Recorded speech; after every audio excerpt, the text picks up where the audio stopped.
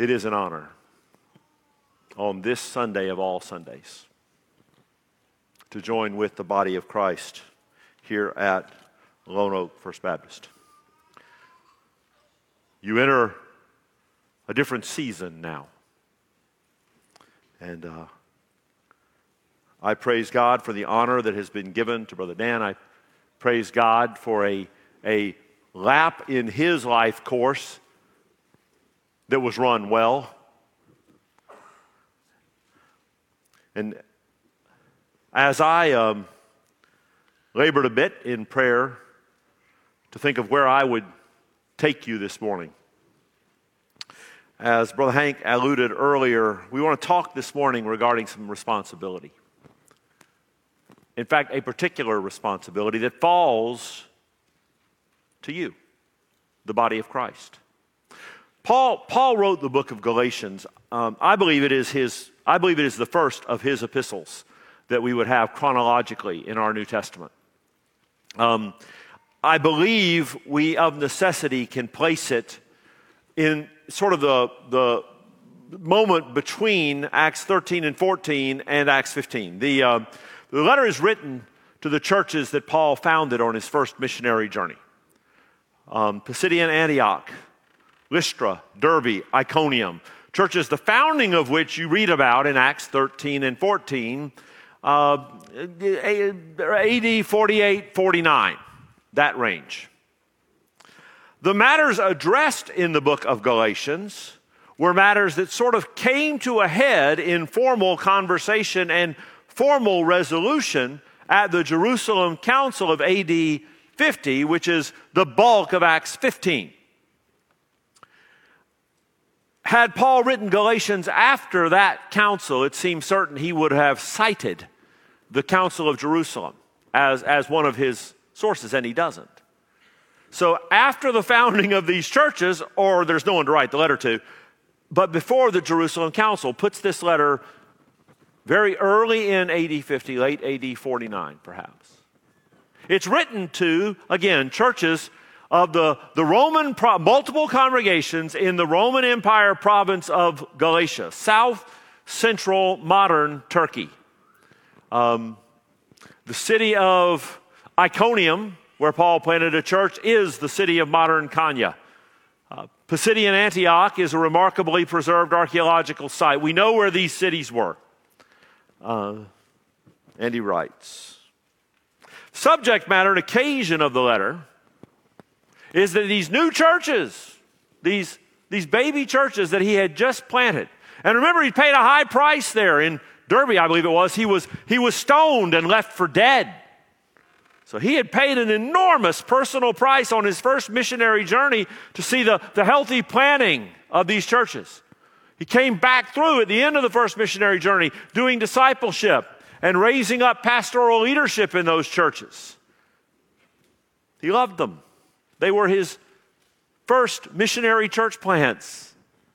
He visits them going out on the first journey, back on the first journey. Later, he's going to visit them going out on the second missionary journey and going out on the third. So they're constant in his ministry. And here, those churches have come to be attacked. But it's not a front assault. It's sneaky. Someone is poisoning the theological groundwater in these churches. And unfortunately, the churches are beginning to kind of lap it up. The poison is this: that while the gospel of Christ, the substitutionary work of Jesus Christ on the cross for sinners, while that's a marvelous thing, it can't be all of it. I mean, after all, it's been taught for centuries that in order to know and be loved by the God of Abraham, Isaac, and Jacob, the gateway to knowing God is the law.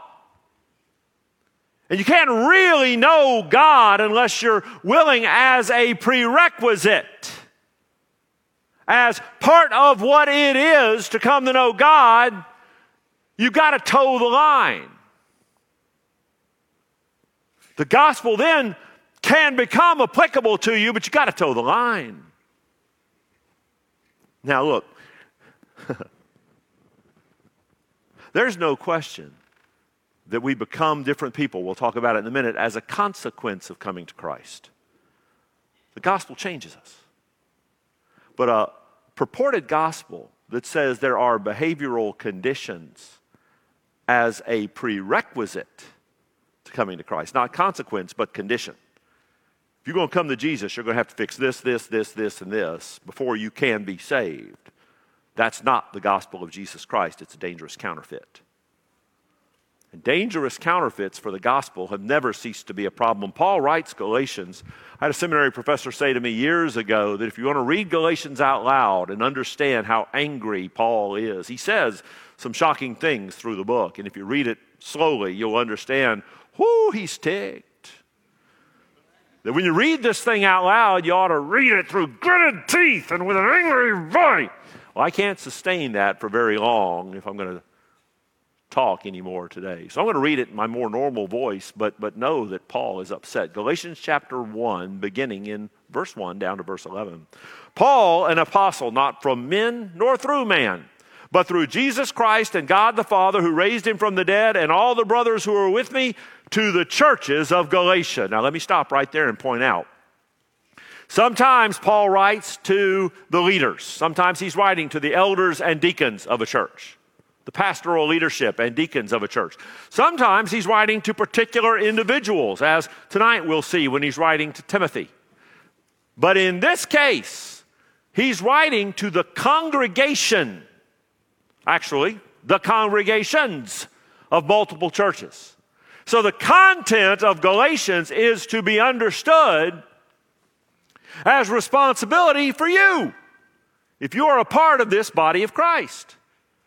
To the church.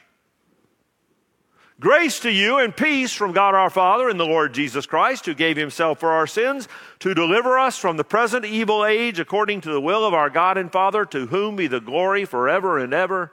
Amen. I am astonished. Well, that's a grabber. I am astonished that you are so quickly deserting him who called you in the grace of Christ and are turning to a different gospel. Not that there is another one, but there are some who trouble you and want to distort the gospel of Christ. But even if we or an angel from heaven should preach to you a gospel contrary to the one we preach to you, let him be accursed. As we have said before, so now I say again, if anyone is preaching to you a gospel contrary to the one you have received, let him be accursed. For am I now seeking the approval of man or of God? Or am I trying to please man? If I were still trying to please man, I would not be a servant of Christ. Here's the big idea. Here's where we're headed. If you're going to take a nap, catch this sentence and then doze off, and we'll see you at the end. It falls to you. It falls to you, not somebody else. It falls to you to defend the gospel of grace in this place. It is the responsibility of the congregation that every life group leader, every children's worker, every men's ministry leader, women's ministry leader, every deacon, every time anybody purports to articulate the message that is taught here, they must be faithful to the gospel of grace alone, faith alone, Scripture alone, Christ alone. Or else they must be called out, shut down, and if they persist, cast out. Now, what happens when there's a senior pastor is it becomes very easy to sort of passively hand that off. We don't have to worry about that. Brother Dan's got that. Well, Brother Dan has served faithfully. Praise God for him and his ministry. But he would stand beside me and agree the responsibility was not ultimately his. The responsibility, biblically, is ultimately yours. 5 points, they start with P. And when I tell our media team at home that I've got a 5-point message, they all roll their eyes, heave a sigh, and change their lunch reservation. I'll try to keep your lunch reservations reasonably intact. But I want you to, since you don't have my outline in front of you, I wanted you to have 5 points that start with P. I was asked last night, am I fond of alliterating? I am. Roman numeral 1, first thing, this abandonment of the gospel is a puzzling thing. It's a puzzling thing. Paul usually gives more words to niceties at the front of his letters. Here he says some kind words of greeting in verses 3, 4, and 5, but he comes right out of the gate in verse 6. I'm floored. I'm blown away. I can't believe what I am hearing. I am astonished. It is a puzzling thing that you would so quickly forfeit, first, your growth, that you are deserting him who called you. You were there when you were saved. You know, if you know God, you know you came to faith in Christ by trusting in his work on the cross to save you. And many of you, in the case of the Galatian churches and in the case of Lone Oak, many of you did not come to Jesus through the gate of the Jewish law. And yet you know you came to faith in Christ, and now you're playing footsie with works salvation. Now you're flirting with a false gospel. Astonishing. And while it's probably not the case in our churches today that many are coming around purporting that you have to adhere to the Jewish law in order to be saved in our predominantly Gentile cultures, make no mistake, there are plenty of false works gospels still out there. There's a gospel that says that if you do everything right, you'll never get sick, or if you have enough faith, you'll always have money. That's not the gospel. And that is a horrifically false gospel. That Christianity is to be some happy, smiley experience like that clown down in Houston promotes. That is not the gospel. If you don't know who I'm talking about, count yourself fortunate. If you do and you like him, count yourself undiscerning. He is an enemy of the gospel. I don't care how many smiling people he can crowd into a former NBA venue, and I have said enough. Astonishing that you would turn away from your growth. Second, you turn away from grace. Salvation is by grace. You've not earned it. You can't deserve it. The moment you think you deserve his salvation, you have begun to fail to understand it. Sometimes in counseling settings, those of us who do pastoral counseling come upon people who struggle with deep feelings of unworthiness. Oh, deep feelings of unworthiness. Let me help you this morning, since I'm here for a one-off. Let me help you this morning with your deep feelings of unworthiness. This is for you. Ready?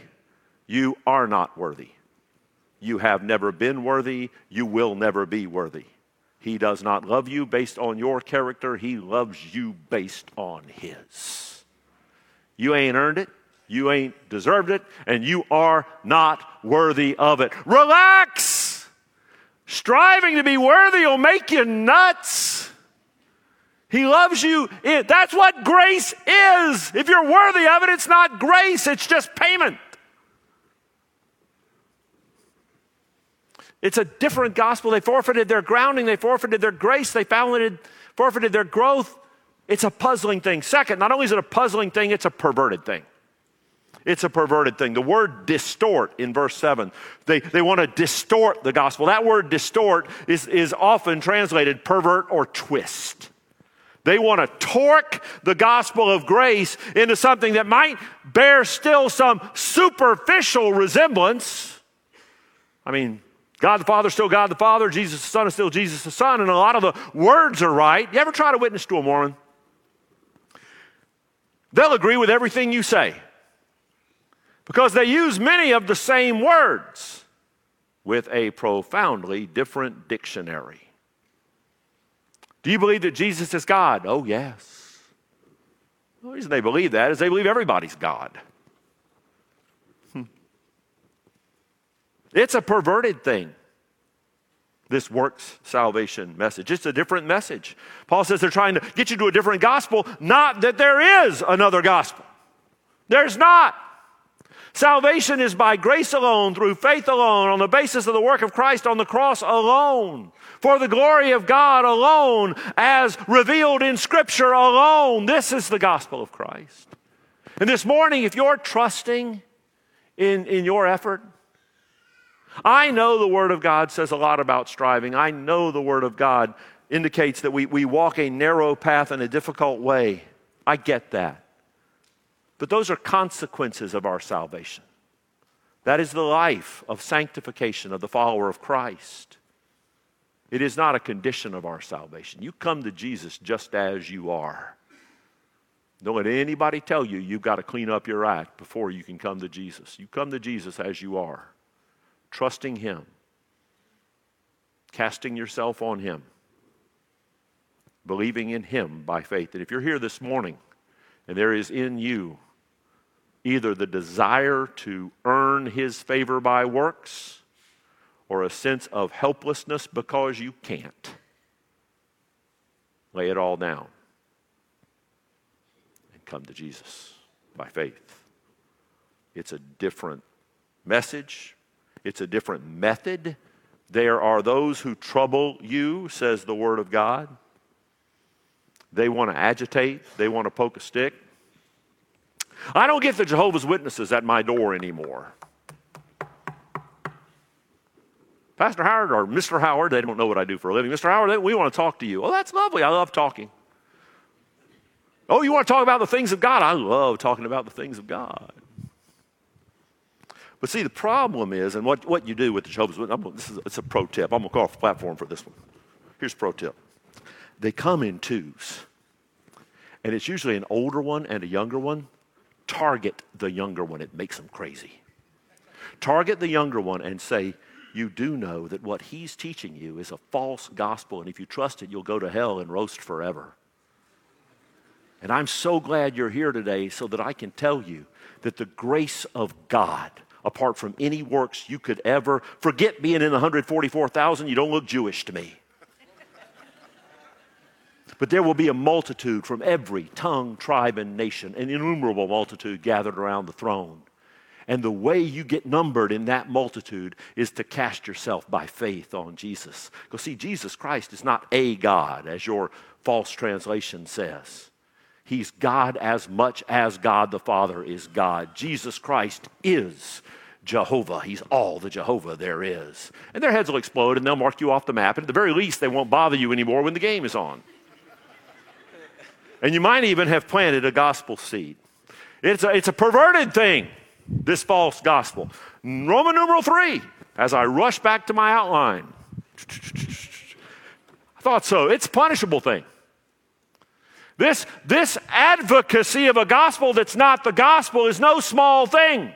And remember, it's the congregation's responsibility. Paul says that no matter who, Paul says even if I come back to you with a different message, don't tolerate it. I'm not the issue. I'm not the end-all, be-all. I praise God that at McGregor, and I bet you've got it here, that I've got brothers and sisters in that congregation that I believe would literally stop the service. I sit in a similar place in our worship center. The geometry is kind of the same, so I'm real comfortable down on that pew while I'm waiting to come up. And it's possible that between that seat and this stance, I don't know, some little blood vessel lets go up in my noggin. And so I get up here and in my dazed and confused state, I say, you know what, guys? Seems to me that Hinduism is a better deal. Robes have got to be more comfortable than suits. They don't do nearly as many meetings. They're nice people. Why don't we all just consider the validity of Hinduism? And the moment I believe in my congregation, they figure out that I'm not kidding, there's no punchline coming, I believe the service would be stopped. I believe 3 or 4 guys would love on me and pray over me as they get me out of the room, to sit me in a room and figure out what in the world has gone wrong. Because McGregor Baptist Church is not Russell Howard's church. It's Jesus Christ's church. It's the Word of God's church. And I don't have the right to violate gospel integrity, no matter what title happens to have been hung on me. May it be so here. Paul says, no matter who, no matter where, no matter when, no matter what, if somebody comes to, look, we can disagree about secondary matters all day long. I love talking about secondary matters with Baptists. You know, the end times. Put 5 Baptists in a room, you'll have 7 different positions on the end times. And we can have a blast with that. We can put our feet up and drink coffee or Coke Zero or whatever your fun drink of choice is, and we can go round and round about all kinds of things. But there is no wiggle room on the gospel of grace. None. There cannot be. Paul's language here is strong. When he says, let him be accursed, he's not cussing, but he is cursing. The word is anathema. And to get the equivalent, when this letter was read out loud in those congregations, what Paul wrote caused all the nice church people to go, ooh. Because what they would have heard is, Paul said, when they come at you with a false gospel, you tell them, go to hell. And I'm not cussing. I'm cursing. Pronounce over them a curse. And I didn't do that for shock, except to cause you to realize that's what Galatians is saying. It is gasping how profoundly you, congregation, are to be affected if the gospel gets messed with. You are at a strategic seam. If there are wolves waiting to pop up with false messages, now will be the season that they surface. Be open to the teaching of God's word, but have your radar on to detect falsehood. Because Romans 4, it's a persistent thing. This message, this false works gospel message is not going away. Verse 9. As we have said before, so now I say again and again and again. I'll repeat it and repeat it and repeat it. The gospel is what it is. It falls to you, congregation, to make certain you can define the gospel of grace. Personally and corporately. If I challenged you right now to turn to somebody that you did not ride here with, and in 3 minutes, I'm not going to do it, you can exhale now. In 3 minutes, tell the story of your life before you were saved, how you came to be saved, and since you were saved. You ought to go, oh, that? Piece of cake, I keep it on the front burner. You can't defend the gospel of grace if you're not capable of defining it. And defining it in a way that includes your biography and an appeal to the lost that they too ought to come to Jesus. Not only define it, but defend it. Stand guard over it. I want to offer you 3 distinctives that have been under attack from the very beginning with the gospel that you should at least consider holding as your tent poles of what the gospel is and what the gospel isn't. It's by no means an attempt to write a confession of faith. It's just a handy shortcut tool. If you get these 3 things right, you will not go far afield on the nature of the gospel. Learn these 3 things. The gospel first is free. The gospel is free. Those who come to faith in Christ come at no cost to themselves, for the cost has already been paid on Calvary. The gospel is free. Anybody who purports a gospel that you've got to work toward is purporting a false gospel. Ephesians 2, 8 and 9. Brother Hank read it earlier. By grace you have been saved through faith, and that not of yourselves. It is a gift of God, not of works, lest anyone should boast. The gospel is always free. Second, the gospel is always transformative. The gospel is always transformative. If anyone is in, look, 2 Corinthians 5:17 does not say, if anyone is in Christ, he really ought to consider being a new creature. Is that what that verse says? Y'all got to talk back to me. I'll get uppity if I think I have your silent assent to everything I'm saying. You got to either call me out when I'm wrong or smile and nod when I'm right, which you're doing. What does 2 Corinthians 5:17 say? If anyone is in Christ, he really ought to be a new creature. Is that what that verse says? No.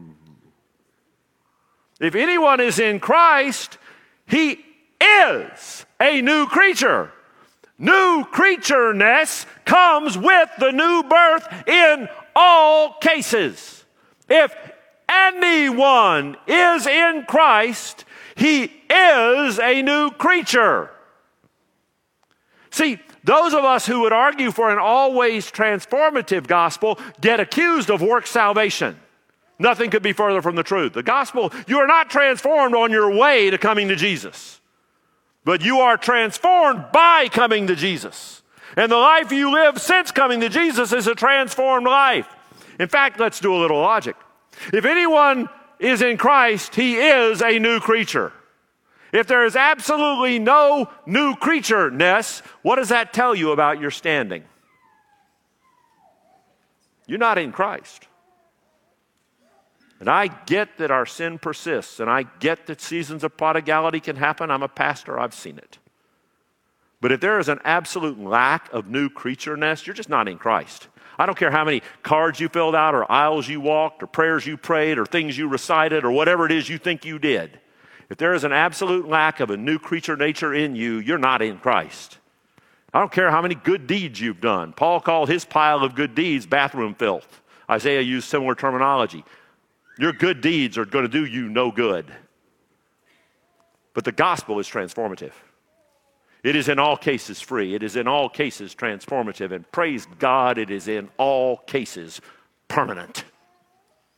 Permanent. If you doubt the doctrine of the eternal security of the believer, you have a foundation crack in your understanding of the gospel. Jesus said, my sheep hear my voice. Salvation is free. And they follow me. Salvation is transformative. And I give them eternal life, and they shall never perish. Salvation is permanent. That's John 10, 27 and 28. And if no other verse in the New Testament addressed eternal security, that one nails it down, and there are dozens more. You don't know any ex-Christians because there's never been one. The woods are full of people who gave churchianity a try, marched along for a while, played the games, went through the motions, learned the vocabulary, maybe stuck around for years, and then burned out and went and did something else. There's a modern name for it. It's called deconstructing your faith. Sounds still good on Instagram. The word is apostasy. And those who apostatize never knew God. Salvation is free. Salvation is transformative. Salvation is permanent. You hang on to those things, and you won't slip far from a biblical gospel. Define it, defend it, demonstrate it. Share your faith. Share your faith. No fruit is going to come from your life if you're not ready to tell lost people about Jesus. Be ready. We don't have to do that. Our pastor does that. Ooh, so we're going to spend the next few months not doing that, are we? No, it doesn't sound like this church to me from all that I've heard. Get in on it. Well, I know this, that we should share the gospel everywhere we go and use words if necessary. I don't know that that's exactly the stupidest thing I've ever heard, but it's kind of in the top 5. And I told the earlier congregation, if there's a plaque on your life group class wall that says that, Go get it and take it down before you leave. The gospel is good news, and good news is words. You can't share the gospel without words. Feed the hungry. Use food if necessary. What? No. And your transformed behavior, your new creature-ness, provides the context and backdrop so that when you do share your faith, you have a credible context within which you can do so. Yes, I was just speeding through your neighborhood and haphazardly ran over your kid and your dog while I was at it. Hey, can I tell you about Jesus? No. We live out our transformed lives and tell people about Jesus. We demonstrate the gospel of grace. Finally, this false message is a popular thing. There's a problem. It sells. It sells. Today in our world, the health and wealth gospel is a multi-billion-dollar industry built around the gospel that isn't the gospel. There are whole denominations that purport a works-based message. They have big, elaborate buildings and lots of success, but no fruit. And our response should not be to buy their books, watch their videos. Our response should be anathema. Because here, we shall guard the gospel of grace. If you're here this morning and you're outside of Christ,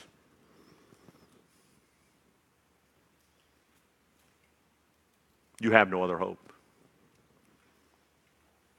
I don't care how many good deeds you think you're piling up. You're a decent enough person. Anyone in the room for a Sunday morning worship service in Paducah, Kentucky is probably a decent enough person.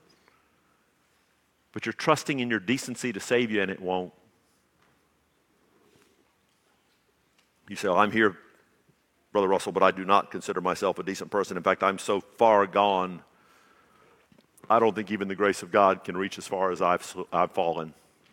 You underestimate God. Spend time in His Word. You'll find out He saved people worse than you. And I don't care what you've done. He doesn't either.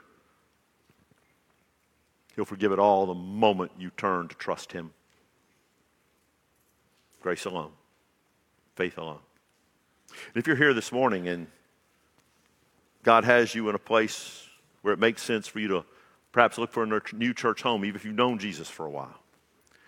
There's conventional wisdom out there that says don't join a church during the interim because you don't know how it's going to go. Nah. What about this?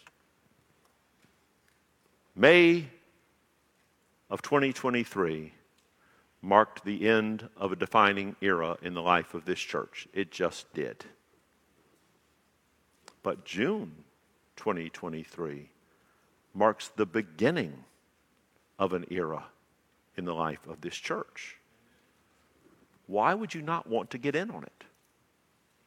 Why would you not want to be able to say in time to come, I was there during the interim and when we called our hopefully next long time chief under shepherd. Now would be a great time to join this church. In a moment, we're going to invite people to come forward and talk to somebody. If you need to talk to someone about your faith in Christ or talk to somebody about how you could become a member of this church or any other spiritual need or counsel that you need, you come on forward. But hear me carefully. The invitation response to this message is not limited or even particularly centered, though I would love to see some folks respond. The response to this message is that this body of Christ would be all the more committed to and galvanized to when a new chief under shepherd comes. For the glory of the real chief shepherd, your next someday senior pastor will find a church that tooth and claw guards the gospel of grace. in here and out there. Let's pray together. Lord Jesus, we thank you for your word. We thank you that it's true and reliable, challenging. Lord, may we love you in a way that gets noticed. And then may we explain clearly what you've done for us that's caused us to love you so much. May this church, with its lighthouse reputation, have throughout the membership lighthouse character and lighthouse passion. In Jesus' name I pray. Amen.